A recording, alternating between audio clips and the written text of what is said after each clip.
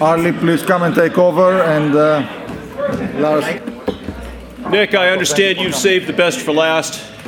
It's my great pleasure to introduce the crude tanker panel today. We've got what I believe is one of the most interesting markets to discuss.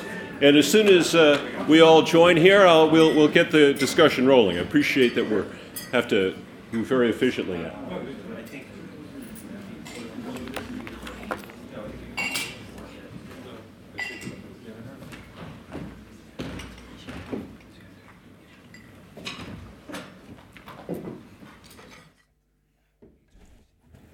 Thank you. My name's Arlie Sterling. I've had the pleasure of following the shipping markets, the crude tanker market. Sorry, do we have enough chairs? We do now. We do now? Okay. Okay, that's cool. There we go. I don't count chairs as well as I count tankers, I guess. I've had the pleasure of following the market for the last 35 years. During that time, I thought I began to develop some understanding of what's going on and look forward to hearing from the panel today about how they have developed their understanding of the market and how they're adapting their strategies going forward to what is a very, very dynamic market. So let me start with introductions. Lars, why don't you lead it off? Who are you and why are you here? Well, my name is Lars Barstad. I represent Frontline. We're a tanker owner listed both in Oslo and in New York. We have about 65 vessels on the water, evenly split between VLCCs, Suezmaxes, and LR2s, Aframaxes. I think that's about it. Lois? Yeah, thank you. Lois Zabraki. I'm the CEO of International Seaways, and we are listed on the New York Stock Exchange under INSW, and we have about 50 tankers. We're 2/3 crude, 1/3 product. Hello, my name is Estis Alafouzos. I represent Okeanis Eco Tankers. I'm the Chief Operating Officer. Slightly smaller company than the two previous tanker owners. We have 15 ships, of which 8 are on order, 8 VLCCs, 4 Suezmaxes, and 3 LR2s. We're listed in the Merkur market in Norway. First of all, thank everybody for staying. I wouldn't have, quite frankly, this late. I'm Bob Burke, Ridgebury Tankers. We have 21 vessels, 2/3 crude and 1/3 clean. You got Paul. Hi, I'm Paul Durham. I see my name is the last one on the program. I hope this wasn't graded according to age. I'm the CFO of Tsakos Energy Navigation Limited, based in Athens. We have 66 tankers, of which 34 are crude carriers, but actually 48 of them are currently trading in crude. Thank you very much. If you all remember from last year's panel at this time, 2018 started with great promise. This was the year that we were finally over that terrible pace of deliveries of crude tankers to the market, where demand would finally take over as the driver, and we'd see the recovery beginning. That, I think, was the thesis, where the panel differed in detail, but that was the big picture. So far, unless I've missed something, I guess for the last 3 or 4 weeks, we've begun to see that now emerge. But the first half of this year has been a disaster. It's been some of the lowest earnings that this industry has seen in our databases since 1980 over the first half of the year. So you'd think that the industry would kind of pull in its horns, that the players would be conservative and just try to survive. Instead, the opposite has taken place. The VL in particular, but the crude tanker market in general, has been one of the most dynamic in terms of innovative decision-making on the part of the owners. And we have a chance to hear about the thinking going on here. If you all remember, at the beginning of the year, we had 35 VLCC scrapped, most ever.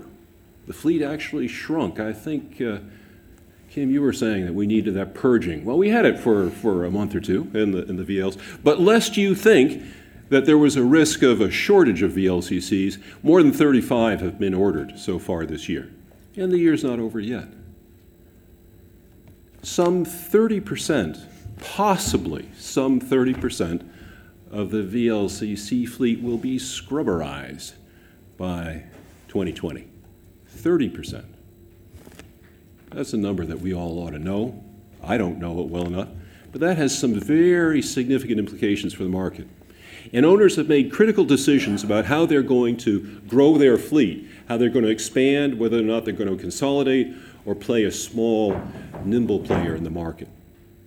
So we've had owners make sharp distinctions, not just wait for the market recovery, but make difficult decisions about how to prepare themselves for that recovery, how to play the winning game in this market.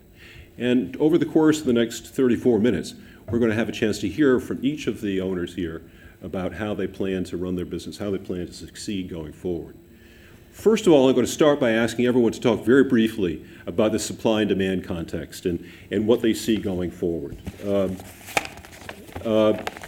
Maybe, Lois, if you wouldn't mind starting off on this one.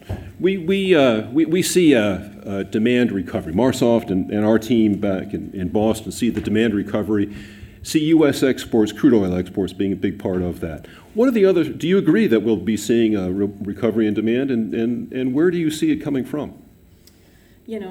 Absolutely. I mean, I think that the U.S. Gulf, some of the projections are that we would double exports up to 4 million barrels a day, potentially by the end of 2020, and part of that could be the pulling out of the lighter crude and importing the heavier crude that the U.S. refineries can actually optimize. And some of that trade, I think, will really help the ton-mile demand, as refineries that don't have a lot of high technical capability pull on the sweet light crude, right? So it seems to me the U.S. Gulf, Brazil, some of these areas, I think that we'll see increases. It'd be great if Venezuela was able to recover. I don't think we should count on that. Lars, what about you? What do you see?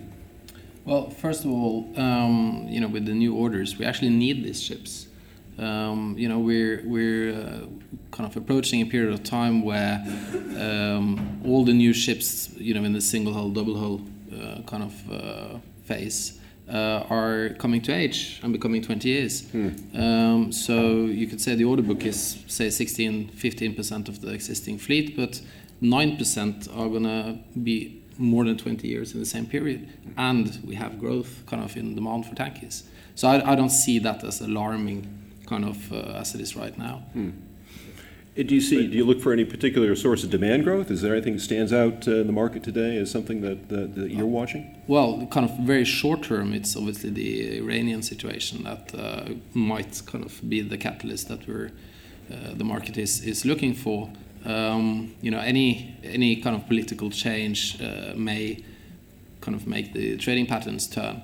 And we see it as quite possible that particularly Asia will source crude kind of from further away. Like Louis mentioned, obviously US as an export country plays a huge role. But in general, I think kind of now with scrapping and a more balanced market, the last year's theme was the inventory draws, just as with the clean sector. I think we're probably at a level where inventories are not going to draw much. We might even see building again. So I think kind of all those factors together points towards a more normal seasonal kind of upswing in the market. Bob, do you think we're going to see a normal seasonal upturn in the market? Well, first of all, I don't think we need any more ships. Does anyone else think we need ships? Ships are slow steaming, ships are laid up, ships are being scrapped before the natural expiration dates. Rates are below operating costs in some circumstances, certainly below break-even levels for most people who have bought ships that, in a quote-unquote ordinary market. Banks are very concerned about restructurings or covenant breaches across the board. I don't remember a time when we ever needed more ships, except during World War II, and I don't really remember that period. So I understand your point that it's not overly worrisome, but need might be a bit strong. So I was so excited there, I forgot your question, Arlie. Bob, you got to stay focused. This is the demand side question. This is demand side. Demand. When is and how is demand going to recover in this for the crude tankers? Yeah, I agree with the comments about demand. The demand has been there. Oil demand increases 1.456 million barrels a day almost every year, and every time they seem to be adjusting upwards a little bit. Of course, we're focused on ton miles, and I think the disruption in 2020 will increase demand. I mean, the problem we have as an industry, of course, is we see that and we order ships, we get excited and order more ships to anticipate that. It's the tragedy of the commons. So I think the demand will be there. The question is, will too many ships be there to service the demand? So we've got 2020 and all that brings. We've got the U.S. Gulf. We've got possibly more Asian demand shifting to Iran, I guess. Aristides, what can you add to that picture? Sorry, Bob and I are sharing. Yeah, you're competing for a microphone there. Sorry. We're the two smallest group, please, so we have to share. Although you didn't share the coffee. No, I didn't. I gave it to Lois. Sorry. Yeah. No, I agree both with Lars and Lois that the end of the inventory period means that any incremental demand will be satisfied by seaborne imports, which is obviously positive, as well as the new refineries that are opening up in Malaysia and China will help improve the demand, as well as the disruptions caused by the IMO 2020 changes. Mm-hmm. Paul, any thoughts from your end of the table? Not really. I mean, that's pretty well said it all. If I can just summarize then, we're looking at tremendous production. That's something that's been missing for the past year or so, and that extra production, not just the US, we're talking about Russia and generally OPEC as well, and even Brazil. We're looking at low inventories for a change. They've come down considerably, so they've got to come up again. There are new refineries, China and India especially. The 2020 build-up, which is going to be exceptionally good for crude carriers, and as we heard just a little earlier, for product carriers. And lastly, consumer demand is there. I mean, every year we're getting an extra, another billion little brats. So, well, Paul, you could reassure the only thing that's disappointing is that they can't drive cars yet. So, on the consumer demand front, you'll be reassured, Paul, to hear that I bought myself a new truck and got no scrubbers, just burns a lot of gasoline all the time. So I'm doing my bit to help the tanker market. Lars, let me challenge you a little bit on your fleet growth. Let me question you, about the fleet growth questions. Since when does a VLCC need to be scrapped to 17 years? I thought they were built for 25. Yeah, no, they are in a way. The challenge is that our clients don't really want to freight them after 20 years. So it becomes a challenge. Last year I also spoke about the regulatory framework tightening, and us, the poor owners, have to, we have to maintain, we have to kind of certify, we have to have all the stamps and all the checks and everything in order to comply with the charterers' demands. And we're seeing a general trend that charters, at least now when freight is too cheap, they kind of, they would rather have a ship that's less than 15 years. Less than 15 years? Yes. So whenever your ship kind of passes that age, it limits the amounts of clients you have, and it's not only the oil majors, it's the terminals, it's in order to properly trade your ship across the globe. Yeah, Arlie, can I make one comment on that? I mean, the charterers certainly want newer ships. They don't need. I mean, these assets are built for excess of 20 years, 25 years. So, I would say that by having the oil majors and traders insist on younger ships, it's actually less ecologically responsible, because it takes a lot of energy to build a ship and make steel and then to scrap it again and recycle it in something less than 20 years. And, they want new ships. They don't need them. I mean, the difference between need and want is subtle, but I can summarize it up. And my wife wants a mink coat. The mink, he needs it. And the charterers want new ships. They don't need them. But it's the market we face, and we were price takers, and we have to, we're slaves to what they demand. Lois, let me continue on this point for a moment. ships between, say, older than 50, VLCCs older than 15 years old, can they compete with younger ships? I mean, are there differences in fuel consumption and other aspects of the operation that makes them less competitive? Well, I'm going to look at that from two different perspectives, and I would certainly say that, if you take a 15-year-old ship and then if you take a, new building, your difference in daily consumption can easily be 20 to 25 tons a day. I mean, it can be that dramatic and significant. So I think if it was only the efficiency between the old and the new, or if it was only ballast water treatment installation, or if it was only that you would either need a scrubber or you have to then pay another $300 per ton, the 15 years plus would be less marginalized. But as an owner, and when you look at a vessel that's 17 and a half years old and you now are less efficient, you are going to have to put in ballast water, you're looking at either putting in a scrubber or remaining now incrementally worse off, it gets to be a very tough decision. But on the flip side, in a contango oil market, a VLCC can very easily store. You're not going to be consuming. You can sit there and make a lot of money. It's a very efficient ship. They are built for 25 years. I agree with Bob. It's our own fault. Like, we have spoiled the charters, so they can afford to have somewhat arbitrary standards. Aristides, one of the issues about the need for new building vessels, I guess, is the need for capital and the need for bank debt typically to support them. Have you found any limitations on investors or bankers in terms of looking at crude tanker new builds? Yeah, just to add to the previous question about the age of the ships.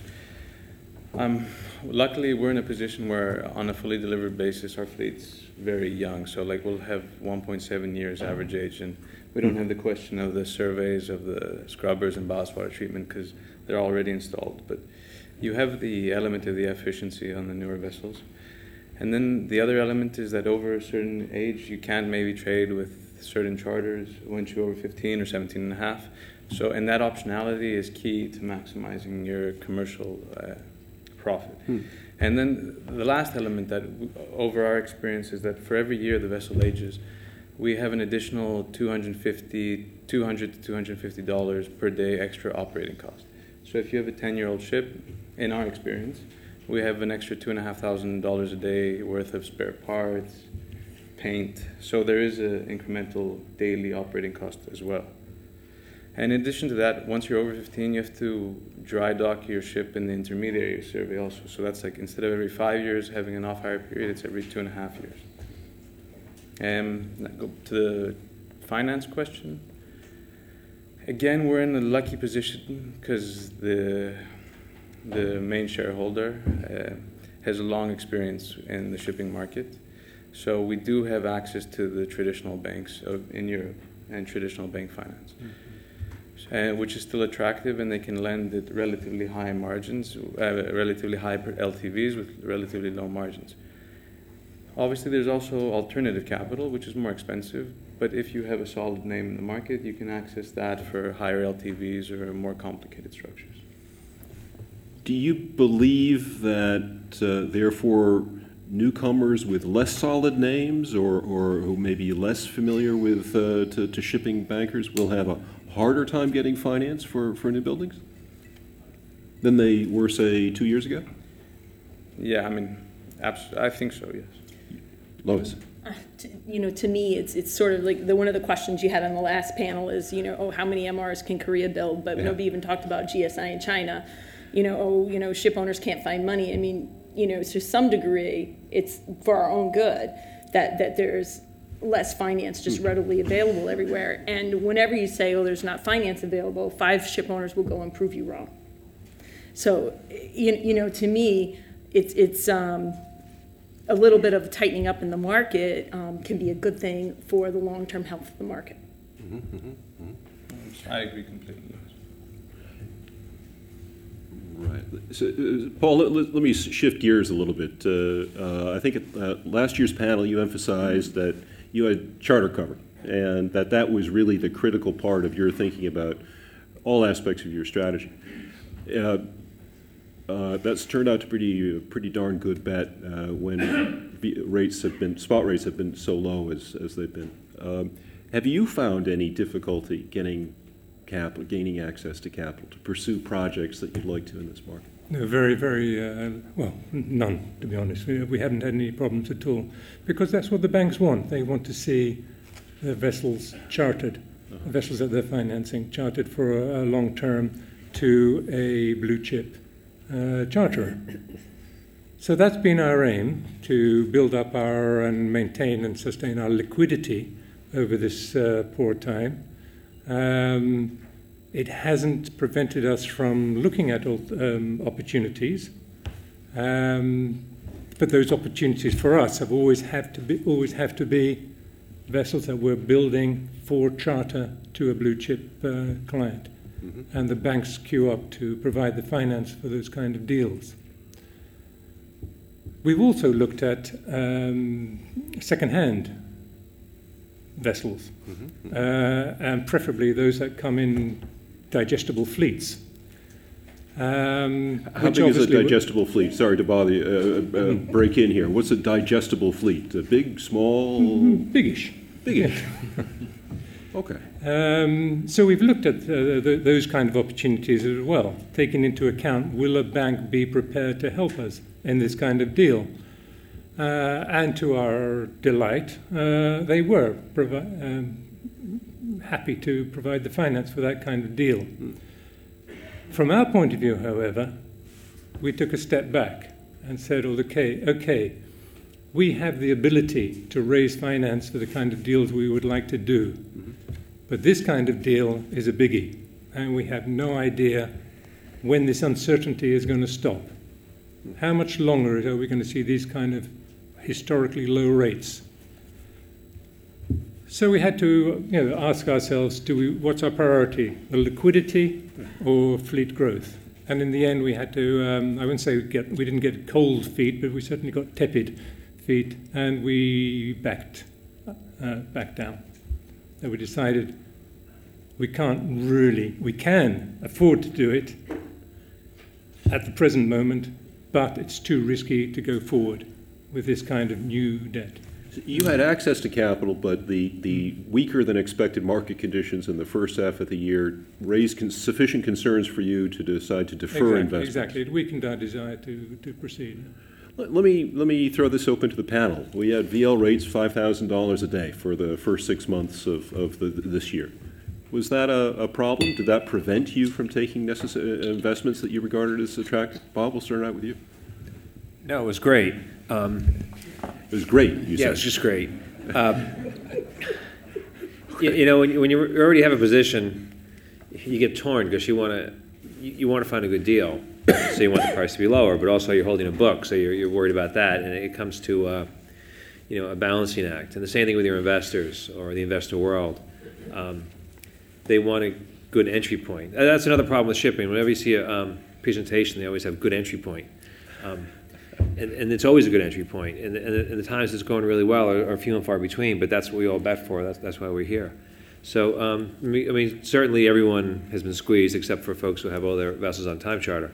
And it's been an uncomfortable period for everybody across the board. And not just uncomfortable, but discouraging. I was talking to Marco outside. He says, every day you come in the office and it's just discouraging because it's the middle of the summer and rates are $5,000, $6,000. They went up 20%. They went up $1,000 a day. Let's go buy lunch. So it is discouraging, and you have to pull yourself up by your bootstraps and say, you know what? This is the time when you look back in 3 years and say, I should have done something then, which again is what Marco said. That's when I should have done something, because we all know, we've all been here before. The market is going to change, and the rates are going to go up, and the asset values are going to go up. And what you have to do is position yourself so you buy the right assets at the right point in the market. It may mean new builds with charters. It may mean buying assets that will react very positively to 2020, and you can get your capital costs down low. It probably means at this point in the market not over-leveraging too much, because first of all, the leverage isn't there. So at this point in the market, I think you need something that's not over-levered if you're going to go in. So, Bob, it sounds like you had to forego opportunities that you might want under other situations have gone after. Is that? No, we were constantly looking at opportunities, and we didn't pass on any deals that. Lars, any comments from you? Well, I just agree with Bob. You get into to work every day, and you just get depressed, kind of looking at the screens. But it has something to do with your conviction, right? And if conviction is low, then obviously you're not going to be as aggressive, kind of pursuing acquisitions or things like that, and you get into like defense mode financially. So you in order to manage your running business and basically keep the chips in the game for as long as you can. But I don't think it's for us. It hasn't really stopped us. It's just that we've, as everybody knows, we have pursued a few opportunities, but we haven't had maybe the conviction. Kind of during those negotiations, basically due to the market. Lois, you've been pretty active. What have you managed to carry on that strategy while the market's been so crummy? Now, it's interesting because, we have also sold older ships during this year, Right. on some of our vessels that you think a really hard decision to sell a 17-and-a-half-year-old VLCC, not for further trading. And on the flip side, we have been able to invest in the last 18 months that we've been independent, spent $600 million on 7 modern Vs and 2 brand new resale Suezmaxes, which are all very efficient ships. And now I'm ready for a good market. Yeah. But, it is, we feel like, to Paul's point, you don't want to get to a point where you're not comfortable with the leverage. You don't know exactly when the market is going to turn. You can do all your homework, and then an overnight tweet can all of a sudden make your market not materialize the way that you thought it would. So it's really important to have discipline and to make sure that our joint ventures provide us with some cash flows, and that helps during those rough times because you don't know exactly when that market's going to recover. Although of course you have a view.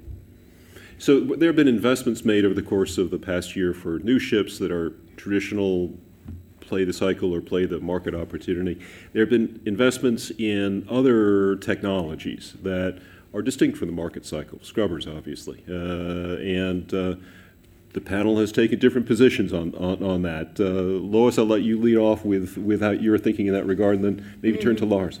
So I guess I would make it a really broad issue that I think ship owners are actually admirably dealing with, because we have to comply, and we will comply with the regulations. Come January 1st, 2020, we all have a big fleet. We have 50 vessels. So we put out an announcement today that we contracted for 7 scrubbers on our VLCCs option 3.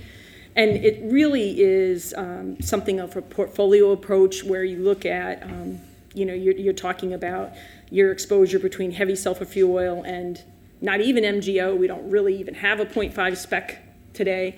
For ship owners, I think it's really it's coming at us. We will deal with it, and at the end of the day, ship owners will have to be able to pass a majority of this cost on through.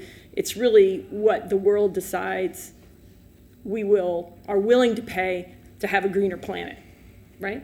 So that means, in a down market, it's very tough for owners, but ultimately that will flow through to the diesel that people burn in trucks, and, it comes all the way through.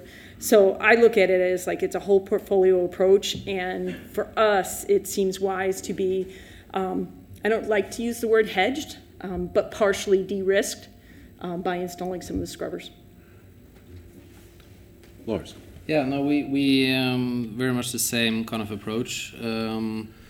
I think, first of all, the uncertainty kind of around IMO and the 2020 date was kind of taken away in March, April. Right. And that was when most of the owners started to act. Obviously, some has planned for a long period of time.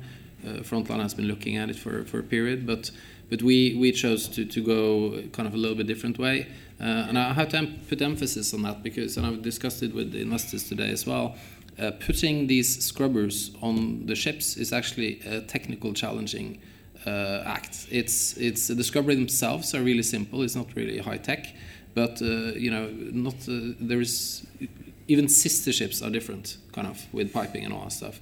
So engineering is a huge part of installing a scrubber.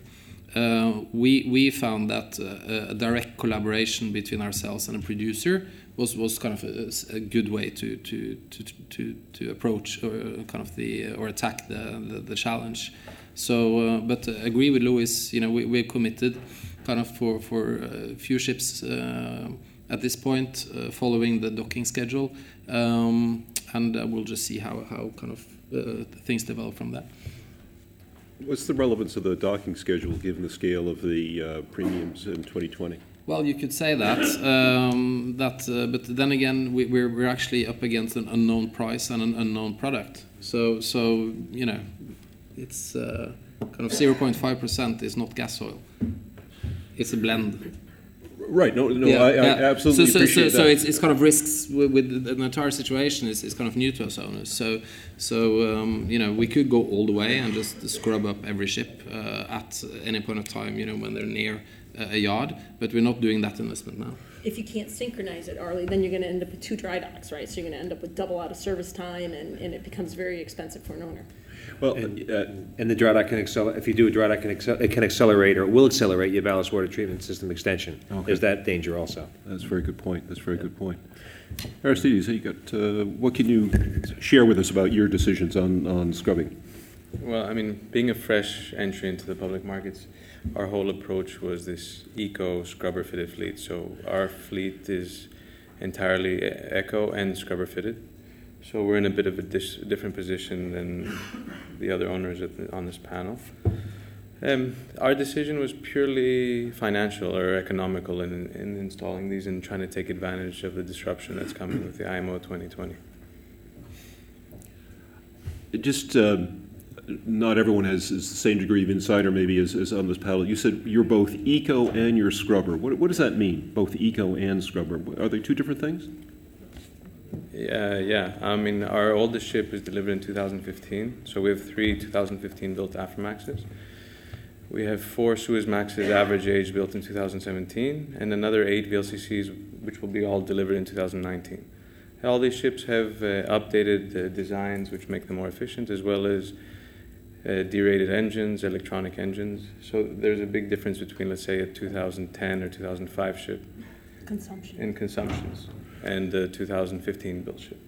And on top of that, they also have the scrubbers, which allow them to burn HFO after January 1st of 2020. Mm-hmm. Paul, you're talking to charters. Do they care about scrubbers, or to what extent does their caring about scrubbers reflect into the charter rates they're willing to pay you? Well, we're in discussions now, so we haven't really come up with a finely defined term as to how we will treat the cost of scrubbers between us. Our attitude so far has been we will not put scrubbers in until we have more advanced technology as far as scrubbers are concerned. We do not feel that the kind of technology that exists at the moment is adequate. And what we're really scared about is that if we were to put scrubbers in our vessels, is there a risk that certain countries will decide we do not want you to deposit your sulfur into our waters, or a sludge which is contaminated, right, if you're going to use the closed system, which is highly unlikely. So that's really scared us, that there's a risk of paying $4 or $5 million to put a scrubber on one of our VLCCs, and to find out a few months down the road, sorry, you can't do that in our waters.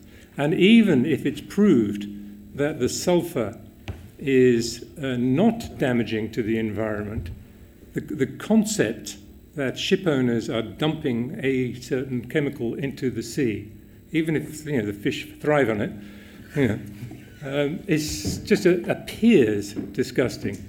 And some politician somewhere down the line is going to make a name for himself by bringing in legislation that will ban those scrubbers.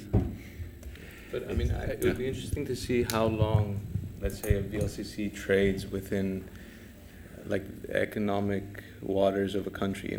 Like when you're trading on a 90-day voyage, I think how long do you actually trade within the economic zone of the United States that them outlawing discharge would apply for? Maybe 1 day, 1.5 days maximum. Oh, in our case, we have a lot of days in the USA. Yeah. The term sulfuric acid in the water makes great headlines.